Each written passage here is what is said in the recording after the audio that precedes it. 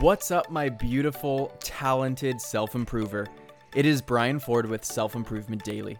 Take ownership of your personal development, one tip at a time. And let's jump into some positivity.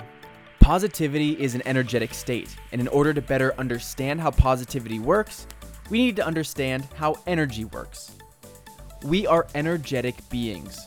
We go through life securing resources so that we can add more energy to our spiritual, emotional, physical, and metaphysical being. But it's not like energy is simply acquired and stored in our bodies for the rest of our lives. It is constantly in motion and transferred from being to sustain everything around us. This is consistent with the first law of thermodynamics.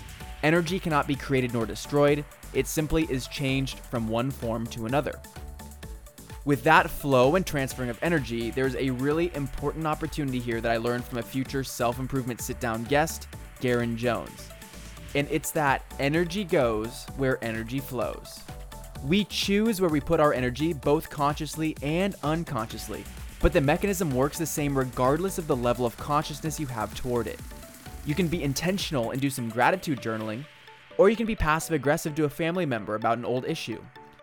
In both cases, you are allocating your energy and it will continue to flow in that direction in other ways of your life. And this is the opportunity. You can decide where your energy goes. You can be selective about what you're willing to tolerate within your life and assign energy to that.